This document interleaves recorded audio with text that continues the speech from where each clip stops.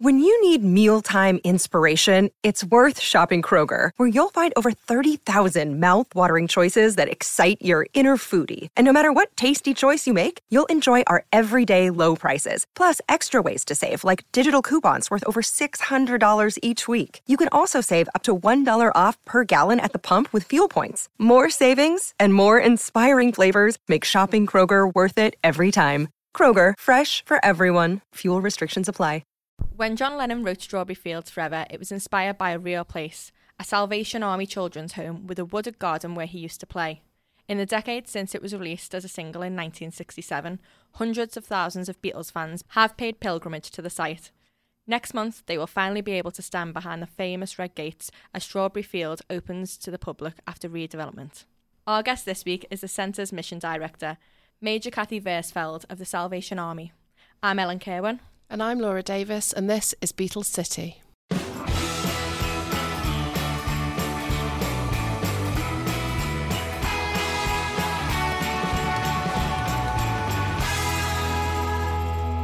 So Laura, what was it like to actually go behind the gates? It was really amazing, actually, because I only live around the corner, so I regularly go past, and for months now there's been a temporary traffic light outside, so it was really nice that had gone. And you actually drive in some gates next to the red gates, so I didn't see them on this visit. But it was, I don't know, I was quite kind of moved to be there and to see the site and just how big it is and how many trees there are. And it felt very peaceful, and you can see how it could have been inspirational for John Lennon. So what's going to be there? Well, it's going to be a visitor centre. So there will be an exhibition of some of the history of the site, because it was opened there by the Salvation Army in the 1930s, and then also about the Beatles connection. There's a very big cafe. I'm hoping they serve good cake, as I'm just round the corner. And the cafe has these incredible massive windows that just overlook the garden itself. And they really want people to go and sit in the garden and contemplate life and the big questions of life. But there's also going to be a scheme for young people to help them get back into work. So how will this place slot into all the other really Beatlesy tourist destinations in Liverpool? Well, I think it will make the Magical Mystery Tour a bit longer than it currently is, because the bus does stop outside there at the moment. There are always tourists outside that gate just standing there getting a picture with it. But now they'll actually be able to go inside. I think it fits very nicely into it all. You know, it's part of the picture of the Beatles in Liverpool. But also it's very different to a lot of the tourism that we have here, because all the money that's raised from visitors in the cafe and the shop and so on will then be ploughed back into their projects to help young people in Liverpool.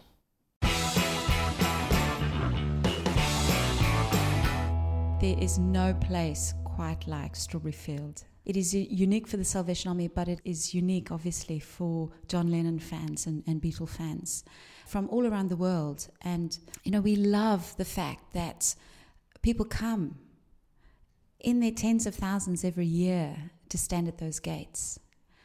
And those gates have been there long before, you know, John first encountered Strawberry Field and the Salvation Army here. They were there when the Salvation Army opened its children's home back in the 1930s. And that was what brought us here in the first place, as the Salvation Army. You know, we had this deep calling to provide a place of refuge and safe space where vulnerable young people from across the city of Liverpool could come and be nurtured and allowed to grow and blossom and reach their full potential.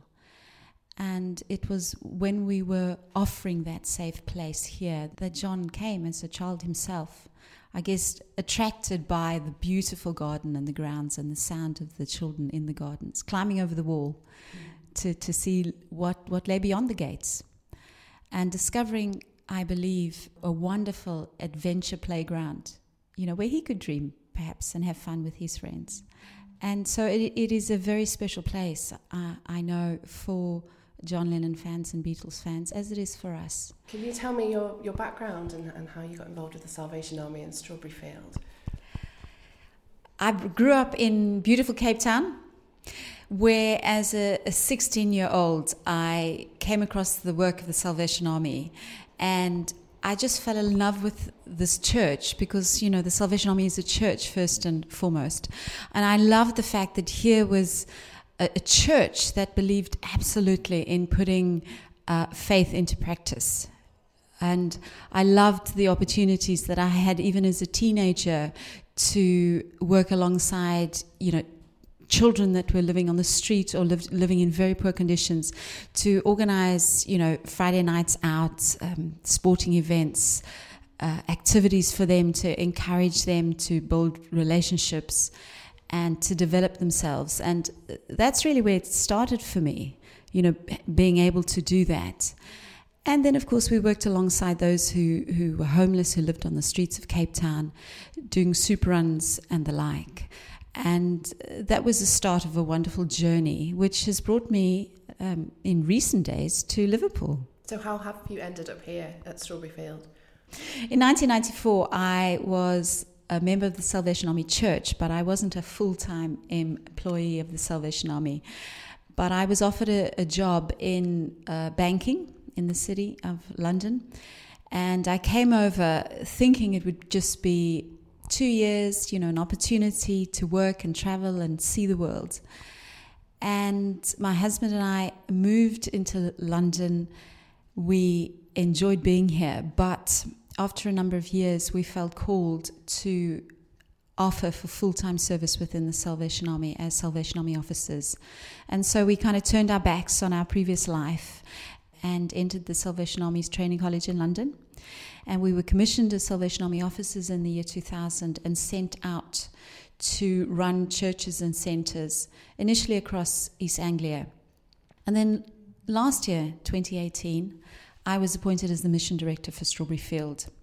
And we've spent the last year not only preparing to open the red gates of Strawberry Field to the public, but also just getting to know this part of the country, which we absolutely love. People are so warm and friendly, very similar to my hometown of Cape Town. I love that. You never know who you're going to meet when you go shopping or you go for a walk. People are just so outgoing and straight. They're very straightforward, which I love. They say it how it is and how they see it. But that's been great, and it's been great to see the extraordinary level of support that there's been for this new work that the Salvation Army has planned for this site at Strawberry Field. And it is my absolute privilege and that of my team to finally, in a few days' time, to open those gates for the first time to the general public. They will actually be able to walk through the red gates. Well, the red gates themselves on the main road are actually in one piece, welded together. Okay. Yeah. So we will have a pedestrian gate that people will come through. Fans will then have the unique opportunity for the very first time to actually have a picture of themselves on the right side of the red gates. I've seen hundreds of pictures of people on the other side of the gates and have one myself. It'd be quite extraordinary for people. I felt quite moved myself coming through and finally getting behind the red gates, as you say. Yeah. And it gets better because back in May 2000, the original gates were stolen. And replicas were made, and the original gates have been for a long time at Beatles Story. But the great news is they're coming back to Strawberry Field. Ah, that's great. Yes. So they will be in the garden where people can come and just reflect and sit and contemplate. So yeah, the original gates will be in the grounds. And again, people will be able to take their photos and their selfies. What was the site like when you first came into it? When I first arrived a year ago, they had just done the groundbreaking, so there was nothing, it had been leveled, the old building, and the building company were beginning to lay the foundations, and it's been amazing just to watch it, the building take shape, and then the garden begin to, be landscaped. We obviously kept as many of the original trees as we could and kept the garden itself as untouched as we could, but with a major building construction underway, there was natural areas of the garden that had to then be put back together. So the garden is still very important to this site. I mean, I was kind of surprised when I walked in and there's so much of it. Yeah. what we would like to do, and in addition to opening those gates and inviting fans to walk in the footsteps of John Lennon, we would also like to invite people to use the garden as a place where they themselves can explore the bigger questions of life. Think about what their dreams and aspirations are. Reflect on, what in life does last forever. John wrote those, beautiful words in the song Strawberry Fields Forever, reflecting something of his experience here in this wonderful garden. And we would like to invite people to think about what does last forever. What are the things that perhaps will be our legacy from the site, but for all those who come. So the garden is a very important aspect of the new visitor centre, that people will be able to come and to sit and have a picnic or just dream. That's such a nice idea. Yeah. And what else will they be able to do here in the centre?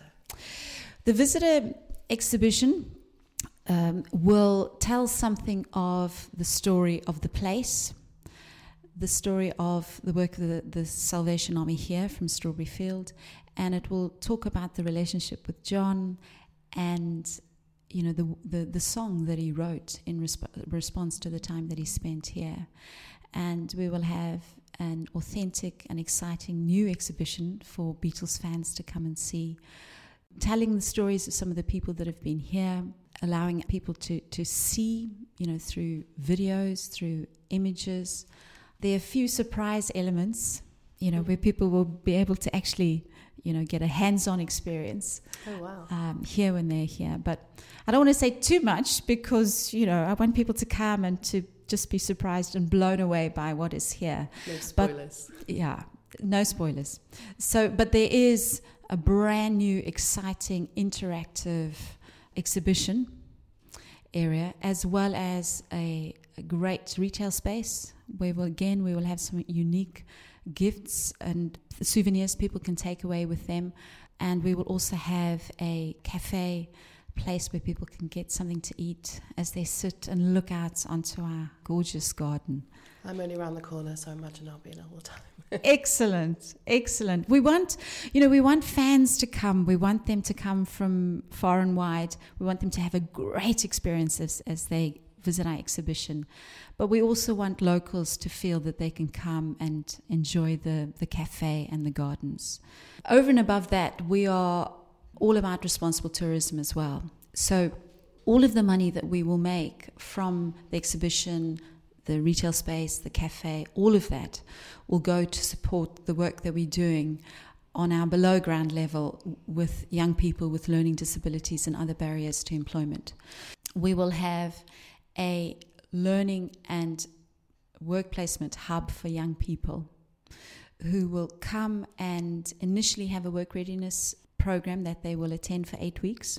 Well, they will come and they will develop employability skills, but we will also work with them on independent skills, life skills. There will be a lot of emphasis on developing relationships, making friends, having a support network that won't just be the staff here and the volunteers, but will also be their peers. And we include family members in that as well, and other barriers. That sounds great. And how does that link back to the work that Salvation Army has done here in Liverpool over the years? I love the sense of continuity that we have between what we did in the 1930s as we opened those gates to vulnerable young people as a children's home, to now. The age has climbed a little bit from children to young adults. But again, we want to be that place that nurtures vulnerable young people across the city of Liverpool and further afield, Merseyside as well. I love that there is that sense of we are continuing what we believe we were called to do in this beautiful city. So in the 1930s, in 1936, the Salvation Army opened a home for 40 young girls who weren't necessarily orphans, but who had challenging family situations. And a few years later, they then opened the home to young boys as well. And that continued for about 70 years of caring for these young folks, nurturing them.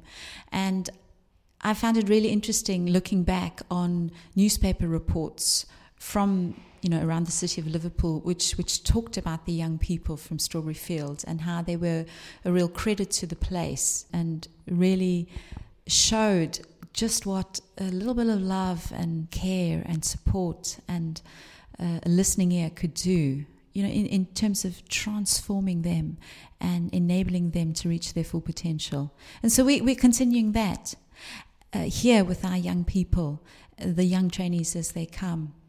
And I have experience of young people who have struggled in all sorts of different ways. And as we open those gates and as we encourage these young people, I know that it's not a case of us somehow trying to lift them up to some ideal, some expectation that we have. I believe absolutely that the community here at Strawberry Field will be enriched by the input from the young people. And that idea that you can sort of do anything no matter your background, that's a very sort of Beatles idea, isn't it? It is.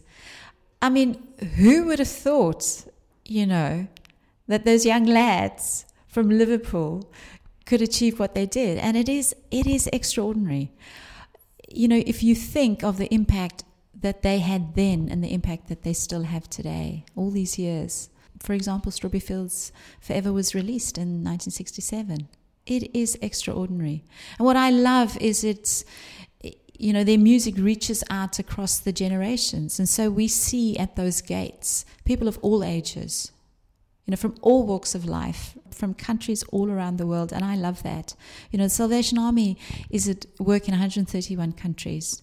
And the people that we work with, we support, or we partner with, come from all walks of life. In a sense, again, there's a continuity with that aspect, a shared audience, I guess, all around the world, and I love that.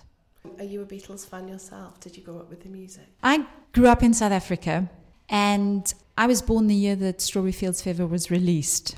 Okay, so I'm not quite old enough to be one of the original fans, but yes, when I was growing up, I remember, at my cousin's weddings, we would dance to Beatles numbers and sing along. So I've known of the Beatles music all my life, sung along, to the songs, enjoyed the music very much. But I must admit, coming up here in the last year, I've learned so much. So yeah, I'm an amateur hoping to learn more every day, because the more I learn, the more I am impressed by how extraordinary the story is and the music is, which will, I absolutely believe, continue for many, many generations to come. I'm sure there'll be plenty of fans coming in who'll be able to inform you. Yeah, and I keep on getting asked, what's your favourite Beatles song? And then I always say, well, what's yours? And for me, I guess, it has to be All You Need Is Love. Has to be. Although, I'm Strawberry Fields Forever, of course, I think that will become my signature tune. Brilliant. Thank you so much. It's so interesting to come behind the gates and see it all. Excellent. Thank you, Laura. Thanks for giving us the opportunity just to share something of our vision and our work.